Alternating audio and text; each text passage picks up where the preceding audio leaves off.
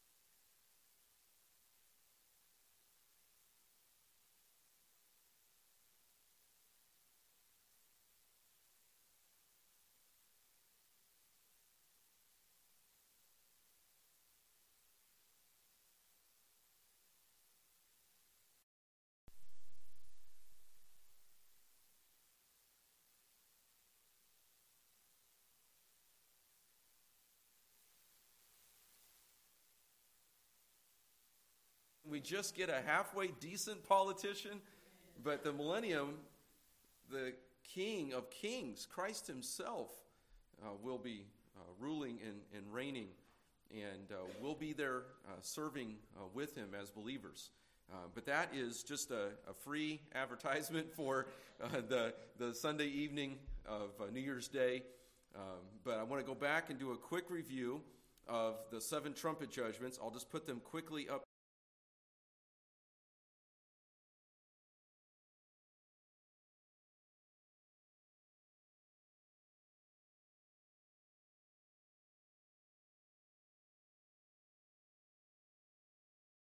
Judgments are more than likely in the second half of the tribulation. So we have already talked about the first half of the tribulation, the revelation of the Antichrist, the treaty with Israel, and the 7 seal judgments, the 144,000 evangelists. And it is quite possibly in various sources and from my teaching that I've heard through the years, and I'm thankful. I am so thankful. Growing up, I got to hear some very godly men, great evangelists. I got to hear some great preaching growing up. I am thankful for the 6 years I spent at Bob Jones University, and I was blessed to hear some excellent preaching and to receive just really good scriptural teaching regarding prophecy and regarding end-time events. And I'm thankful for men like Bob Shelton, an evangelist who, as far as I know, is still living. I don't know how active he is now, but him coming and doing prophetic conferences, prophecy conferences at our church, hearing him speak at Bob Jones, his book, God's Prophetic Blueprint, I highly recommend it. He's a strong, fundamental evangelist, and he has been a real help to me through the years and with his book in understanding the end times and in understanding prophecy. And it's so easy, again, to get spun off on all of these, I don't know what would be the word for them, rabbit trails, tangents, these internet gurus who they have YouTube channels, and a lot of it is just mere speculation. A lot of it is just man reading too much into the scripture or not interpreting symbols correctly. And I just want us to be very scriptural. I don't have all the answers. I don't claim to be an expert on this topic, but I'm thankful for good training in teaching, and I'm thankful for some personal study that I've been able to do through the years and for this series. And this is a heavy topic, I know. And these trumpet judgments in the second half of the tribulation, as that peace treaty is broken, as the great tribulation begins, as the persecution begins in extreme forms toward the Israelites. It is going to be cataclysmic judgments that God is pouring out. 1/3 of the trees and grass are destroyed, are burned. In trumpet 2, 1/3 of the waters are contaminated. And as a result of that, 1/3 of marine life dies. 1/3 of ships are destroyed. Can you imagine the stench of 1/3 of the marine life? I remember going to a creek in Brownsburg, Indiana, as a junior high kid, Arbuckle Park. And I remember we were a bunch of junior high boys wanting to go catch crawdads. If we could find a little fishing hole, we'd go, throw our fishing line in. We were going to have a great time. We got to Arbuckle Park. We start down. There's a hill going down, and we got down to that creek, and it just stunk. We're like, something is wrong. And we got closer, and we looked down in the water, and there were fish that were belly up, floating in the top of the water. And we started looking around, and someone had poured, I don't know if it was oil or some poisonous chemical of some kind. They had dumped it, must have dumped gallons of it into the water. And we, from that trail coming down from the upper level, going down to that creek, we could smell the stench of those dead fish. Can you imagine 1/3 of the marine life? Most of us have been down to the ocean and have been where there's been some sort of washed up dead carcass of some fish or whatever it might have been, even some of the jellyfish and crabs and those kinds of things that die along the shore. And it's just, there's a repugnant stench. That's going to be, I believe, some of the results of this, with 1/3 of the marine life dying. And 1/3 of the ships are destroyed. This is going to probably even be some sort of naval warfare, maybe nuclear arms that are shot over the waters. I'm not exactly sure all the details. And then we see 1/3 of the inland waters turn bitter. Imagine what this is going to do to drinking water. Remember what happened up in Flint, Michigan with lead contamination? And then down in Mississippi, there was a small town down there that their water treatment plant got overflowed with floodwaters, and the people didn't have safe drinking water. I remember being in Kenya and having to boil water, having to run water through water filtration, taking showers. We had to make sure our mouths were closed, and we had to make sure our ears were cleaned out and our nostrils were cleaned out after we took a shower with the water that wasn't filtered. Very little filtered water where I was at in Africa. Can you imagine the 1/3 of inland waters turning bitter? I mean, we don't brag about, I like Indiana. I love Indiana, and we have the banks of the Wabash as our state song, right? Some of us are like, the Wabash isn't the greatest river to be proud of. It's not like the mighty Mississippi or the mighty Ohio. But can you imagine if the Wabash River was turned bitter, or even Wildcat Creek? I'm thinking of Eagle Creek Reservoir, where I grew up, just around the corner just down the road from Eagle Creek Reservoir, and we would have sometimes the water treatment, I forget the company down there in Indianapolis, they would send out a notice, and they would say, be prepared, there's a high algae content in the Eagle Creek Reservoir, so if your water smells or tastes a little differently, it's because we're doing this, this, and this to treat the water. And can you imagine what it will do to drinking water around the world if 1/3 of the inland waters turn bitter? That's lakes, that's rivers, that's creeks, that's places where man will be getting his safe drinking water. Daylight and night lights reduced by 1/3. I can only imagine what that would do to the weather and just to even maybe the growth of plants, etc. We talked about the stinging locusts that were even able, there in Revelation 9, that were even able to sting and would cause torment for 5 months. And then 1/3 of the earth's population dying. And again, if we're down to 6 billion people based on the earlier numbers that we were using, if we're down to roughly 6 billion people and a third of the Earth's population dies, that's roughly another 2 billion people. Again, I don't have exact numbers. I don't know exactly what the Earth's population is going to be at the time of the tribulation, but we were using a number such as 8 billion, which is what I heard that we are currently at. We just reached 8 billion, and a fourth being 2 billion, and then another 2 billion with a third. I mean, that's 4 billion people in the space of 7 years, and that's cataclysmic. That's a huge number of people that's hard for us to describe, hard for us to imagine.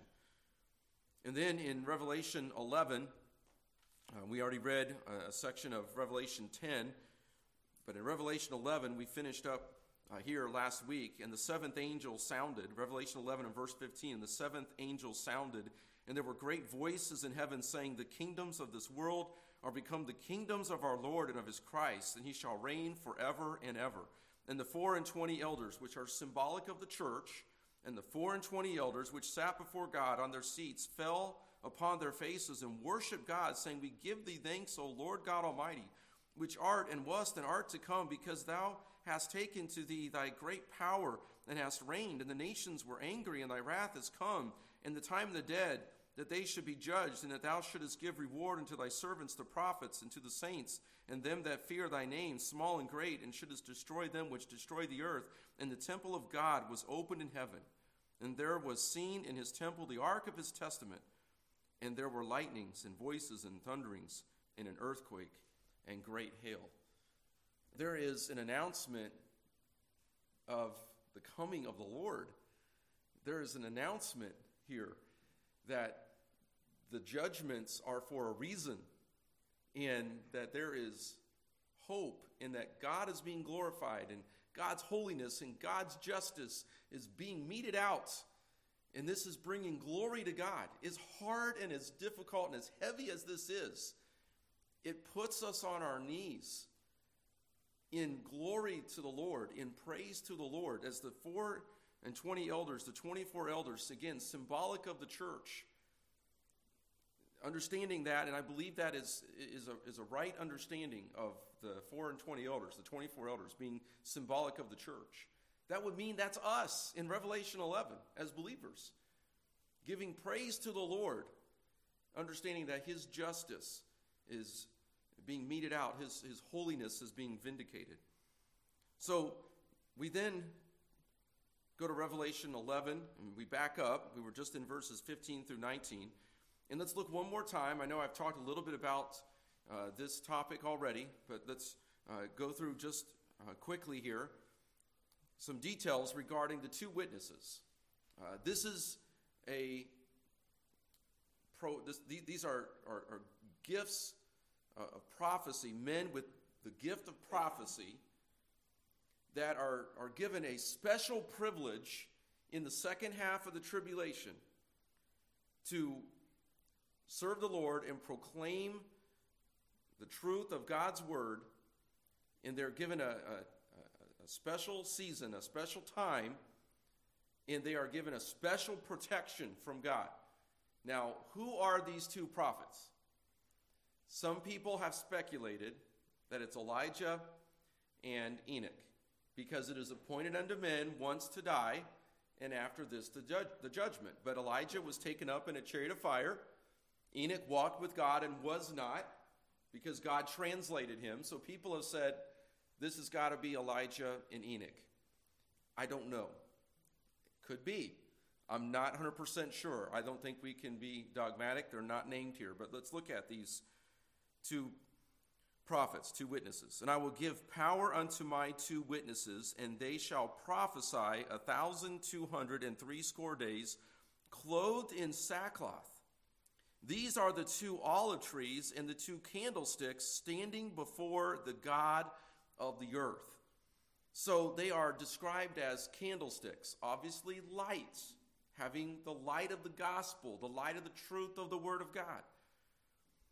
Fruitful olive trees, olives and the oil from olives often has to do with gladness or a special anointing.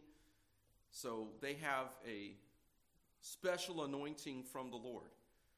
And they are given this particular responsibility to testify, to prophesy for God in this very dark day, this very dark season of the second half of the tribulation.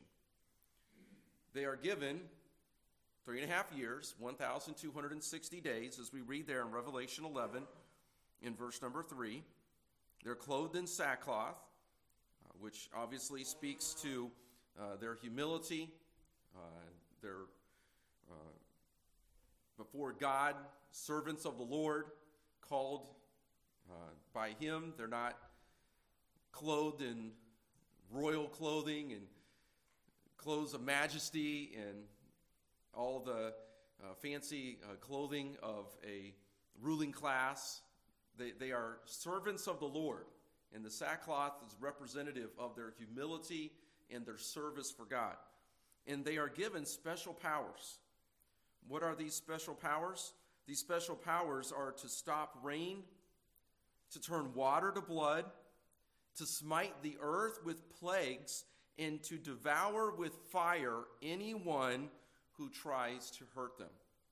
So in Revelation 11, verse number 5, and if any man will hurt them, fire proceedeth out of their mouth, and devoureth their enemies. And if any man will hurt them, he must be in this manner be killed. He must in this manner be killed. These have power to shut heaven, that it rain not in the days of their prophecy, and have power over waters to turn them to blood, and to smite the earth with all plagues, as often as they will. And when they shall have finished their testimony, the beast that ascendeth out of the bottomless pit shall make war against them, and shall overcome them and kill them. So they have a special ministry, and this is where we see the gift of prophecy in its miracle-working, sign-working powers having a temporary reinstatement, so to speak. I've talked about this before. I don't want to belabor the point. The gift of prophecy is not in function today in the form of receiving new revelation from God or in doing miracle-working power. God is doing miracles. I believe that God still does miracles, but he doesn't use a man or a woman with special powers to lay hands upon people and to do a miracle in that sense. God does miracles in other ways, but not necessarily through a human instrument in the way that he did with Moses and Elijah and Elisha, with Jesus and the apostles. But this is where there appears to be at least a temporary reinstatement of this gift of prophecy and special powers being given to these men. I don't have nor claim to have any kind of special powers. The gift of prophecy that I have, the measure of that gift that I have is in proclaiming the already revealed truths of God's word. This is what God has called me to do, to proclaim, to preach, to pastor. And it also, part of that gift of prophecy is that I see things very right and wrong, black and white. I can be very opinionated. I like to see things, this is the way they're going to be, and this is how it's going to be, and this is the way we're going to do it. And that's a strength and it's a weakness. And God has had to teach me a lot through the years that my opinion isn't always needed, necessary, or appreciated. And at the same time, though, I'm thankful for the gift because there have been times where I have to just say, this is the way it's going to be. This is the way we're going to do it. And there's a measure of discernment that God has given me with that gift that I'm thankful for. But it's under God's grace and it's by his power. It's not anything that's of me. It's not mine. It's a gift from the Lord, and it's something I have to exercise in humility and by his grace in submission to him. And these two witnesses are given the level or the measure of prophetic gifts where literally, if their life is threatened, fire proceedeth out of their mouth and devoureth their enemies. Now just imagine that for a minute. You mess with these two prophets of God, and this is like the sons of thunder, James and John, saying, call down fire, only they can do it from their mouth, and devours those who try to harm them. I cannot even imagine what that would be like to see that for the first time.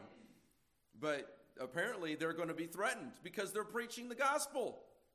They're proclaiming the truth of the Word of God. They're warning of coming judgments. They're telling men to repent. They're condemning the wickedness that's in the world by the Antichrist and all of the things that they would be doing as prophets of God that would be clearly contrary and resistant to the evil that the Antichrist and the false prophet and all of their followers are promoting, and the persecution against the Jews. The two witnesses are standing up against all that. They would need special powers to defend themselves, because right now, just the fact that we believe that boys are boys and girls are girls, and marriage is between one man and one woman for life, there are people who hate us for that, who call us violent, because we believe a preborn life should be respected and sanctified to be born, because that child is a human being made in the image of God and doesn't need to be murdered just because it's inconvenient or whatever the excuse is for murdering that child. Just to say those things in our culture now, we are being called haters. That kind of speech is being called hate speech. And it's even being said to be violent just by saying that a boy is a boy and a girl is a girl, and marriage between one man and one woman in preborn life is to be protected. Those words in our culture now, in some places, are being considered violent and incitive and inflammatory. That's how bad it has gotten in America. Can you imagine what it's going to be like for the two witnesses proclaiming the truth of God's word? They're going to need fire coming out of their mouth to devour their enemies, and they're going to have the approval from God to do this. We read there also that they can stop rain, they can turn water to blood, they can smite the earth with plagues. All of these things are going to be necessary. They're going to be standing up for the truth of God's word, standing up for the people of Israel. There are specific responsibilities that they have been given, that they have been called of God to do, and they are going to need these signs and these wonders, not only to validate their ministry, but to show, again, the error of man's way, to show the contrast, to bring man to repentance. Now, those who have taken the mark of the beast, they've already sold their soul to the devil. If they've taken the mark of the beast, they cannot get saved. They have believed the strong delusion of 2 Thessalonians 2. But there are people who will need the gospel. There will be Jews who have now realized that the Messiah is Jesus Christ, and they will be turning to him as a nation. And these two witnesses will no doubt have great privilege and responsibility in helping the Jews and pointing the Jews to Christ, and just many different other ministries that we could only imagine that they would have. So they are given these special powers, and then as they come to the end of the tribulation, as their work is finished, they are murdered in the streets of Jerusalem. And they lie there in the streets of Jerusalem for 3.5 days while the world watches and mocks them. And that brings us down to verse 7. And when they shall have finished their testimony, the beast that ascendeth out of the bottomless pit shall make war against them, and shall overcome them and kill them, and their dead bodies shall lie in the street of the great city, which spiritually is called Sodom and Egypt, where also our Lord was crucified. And they of the people and kindreds and tongues and nations shall see their dead bodies 3 days and a half, and shall not suffer their dead bodies to be put in graves. So we'll stop there for a minute and just try to picture this. I don't know. I have a little bit, I guess I was a little bit of an imaginary kid growing up. I had a little bit of an imagination. It got me in trouble a few times because I had a problem with lying, and I could embellish stories because I had this great imagination. And I told some stories a few times that resulted in some spankings that I deserved, or some other consequences.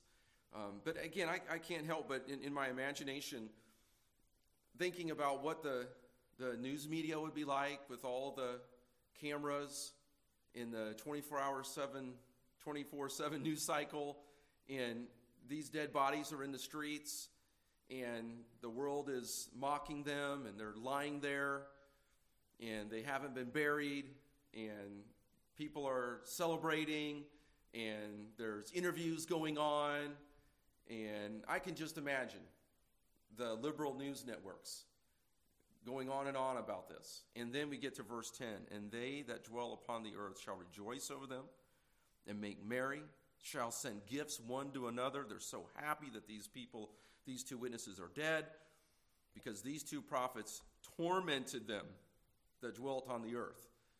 Again, that just shows their hatred. God's word refers to their dislike, their hatred for these two witnesses as causing them torment, because they preached the word of God, because they called men to repentance, because they did signs and wonders in God's name, and because they defended the truth. They were referred to as tormentors.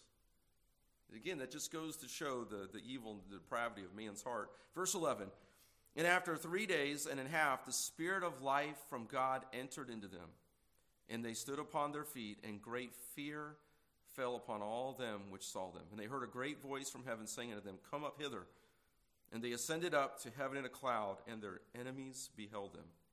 And the same hour was there a great earthquake, and the 10th part of the city fell, and in the earthquake were slain of men 7,000, and the remnant were affrighted and gave glory to the God of heaven. The second woe is past, and behold, the third woe cometh quickly. So God raises them back to life. And again, just trying to imagine the news media and all the cameras, and all of a sudden, God breathes life into these two witnesses, and they come alive, and God calls them up into glory. Come up hither, verse 12, and they ascended up into heaven in a cloud, and their enemies beheld them. They're standing there probably gawking as the cameras are probably rolling, as the streaming video is going out, breaking news on the ticker at the bottom of the screen, and people are tuning in. What is it, C-SPAN, or one of those where you can watch 24/7, usually boring court proceedings, but sometimes there's a trial or some sort of government proceedings that might be somewhat interesting to watch on one of those C-SPAN channels. But anyway, there's this video going, this live streaming news, breaking news, and these men are taken up into glory. And there is an announcement of a third woe that cometh quickly. So God raises them from the dead, and there's an earthquake, and 1/10 of the city falls, and 7,000 people die. So that's the two witnesses. Now, we're going to jump over to Revelation 16, and I'm just going to quickly go through these 7 vile judgments. The wrath of God is pouring out, these bowl judgments. If you've ever had a big bowl of soup or water or something like that, and it's filled to the brim, and then it pours out, or you've dropped it and it spills all over, these are judgments of God that just come in rapid succession. The bowl is tipped over, and the judgment of God is pouring out. Grievous sores, oceans turn to blood, inland waters turn to blood, people are scorched with great fire. We don't have time to read through Revelation 16 tonight. For sake of time, we won't be able to go through each verse. Darkness and pain. The river Euphrates dries up. 3 unclean spirits come out to deceive. A great earthquake. Babylon is divided, and a violent hailstorm rains down. This is going on, and in some point in here is the two witnesses, because remember, their ministry is fulfilled at the end of the tribulation period, the 1,260 days, the 3.5 years. These bowl judgments are going on in the latter days of the Great Tribulation, the second half of the tribulation. There is cataclysmic judgment here, one after another. And it is leading to, and I know I'm going pretty quickly here, it is leading to an ultimate battle. Okay? And we have to go to Revelation chapter 19. The Battle of Armageddon. Revelation 19, the first 10 verses talk about the marriage supper of the Lamb, which is going on up in heaven, that we are a part of, the great celebration with our Lord and Savior, having been raptured, having had the judgment seat of Christ, having received our rewards for our stewardship, and now celebrating with Christ at the marriage supper. We come down to verse 11, and I saw heaven opened, and behold, a white horse, and he that sat upon him was called Faithful and True, and in righteousness he doth judge and make war. His eyes were as a flame of fire. This is speaking of the judgment of God. And on his head were many crowns, speaking of his authority. And he had a name written, and no man knew but he himself. And he was clothed with a vesture dipped in blood, and his name is called the Word of God. This is Christ. This speaks to his crucifixion, his authority, to his purity, to his judgment, his authority, and there again, the Word of God. The Word became flesh. John chapter 1 referenced in verse 13. And the armies which were in heaven followed him upon white horses, clothed in fine linen, white and clean. And out of his mouth goeth a sharp sword, that with it he should smite the nations, and he shall rule them with a rod of iron.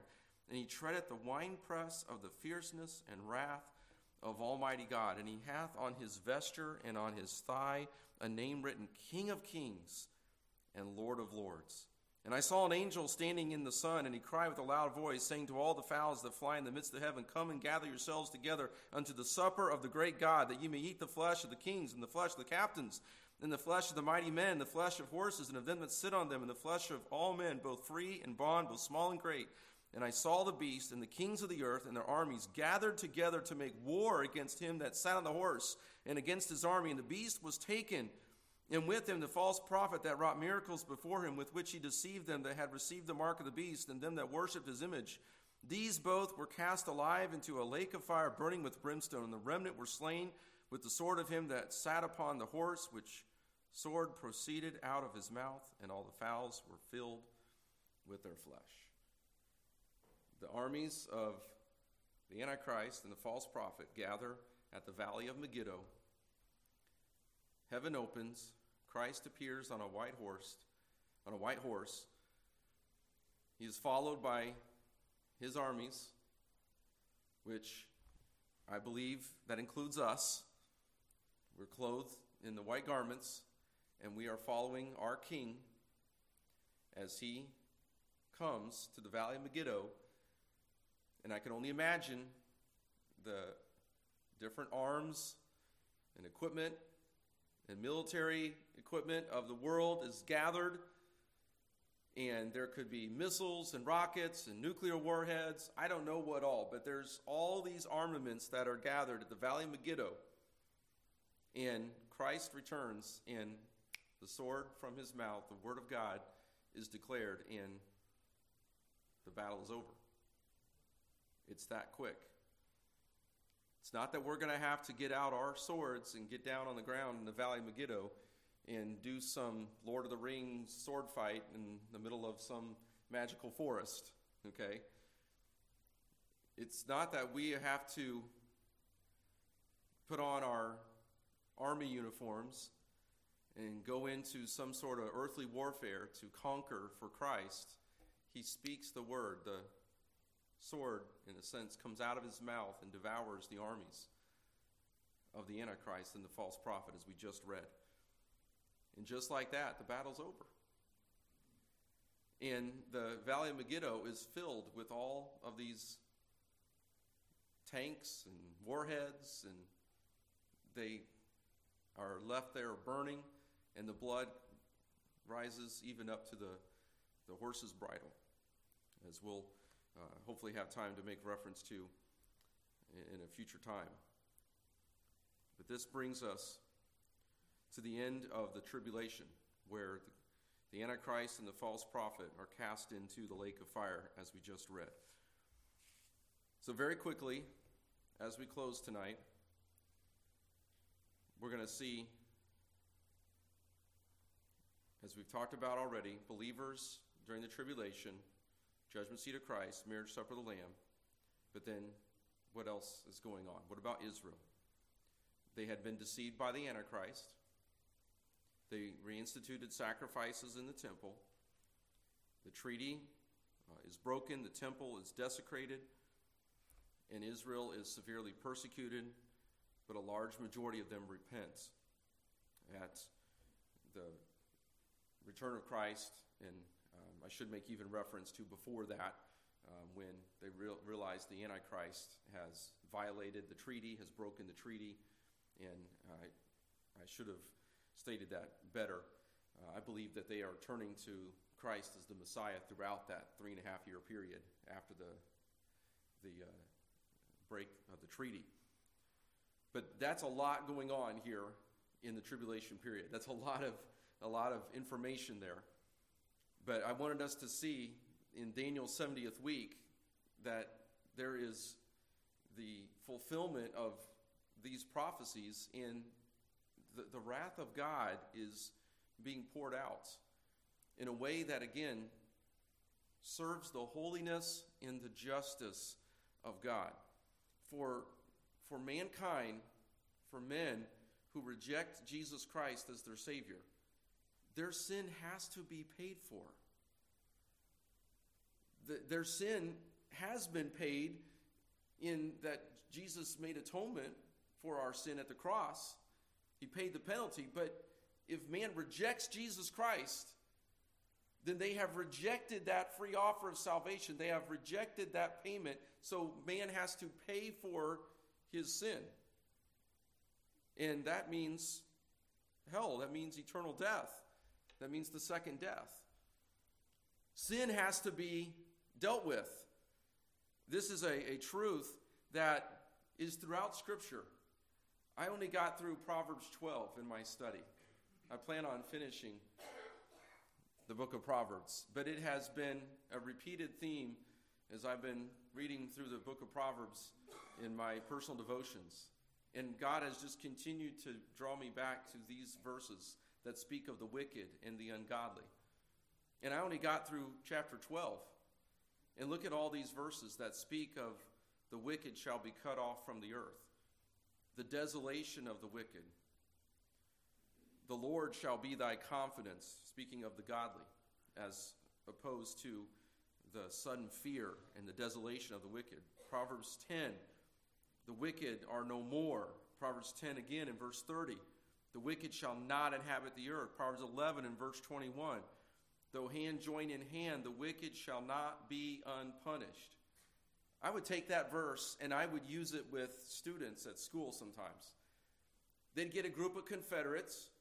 They'd get a group of, there'd be 3 or 4 boys or a few girls, and they would stir up trouble, and they'd end up at the office, or I'd end up dealing with them in the hallway or in the classroom, and I would use this verse. And I would remind them, you can join hands. You can group up together. You can get all of your ideas. You can get all your plans. You can have your mutiny. You can have everything organized. You think you've got it all figured out. You're going to rebel against the authority. You're going to take down the teacher. You're going to whatever. We dealt with a mutiny against one of the coaches one time. It was awful. Lies. And this one player didn't think he was getting the right playing time. And he didn't like the strategy of the coach. And just a bunch of nonsense. And he got a group of guys on the team, and they started this. This is right when social media was starting to come out, and they got on their social media, and they got their group chat, and they were disparaging the coach. And we ended up having to deal with this whole thing and getting parents involved and having a big team meeting. And through that, I remember bringing out this principle. You can join hand in hand.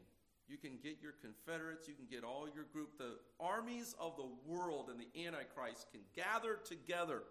But God is going to win.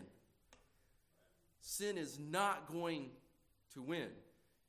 Evil is not going to triumph. Good will ultimately triumph over evil. And that gives us hope. It is that book that John ate. It is sweet to the mouth, but it can be bitter to the stomach because we have those mixed emotions. We want the justice of God. We want some of these crooks and these criminals to get dealt with. We want some of these politicians to get their due.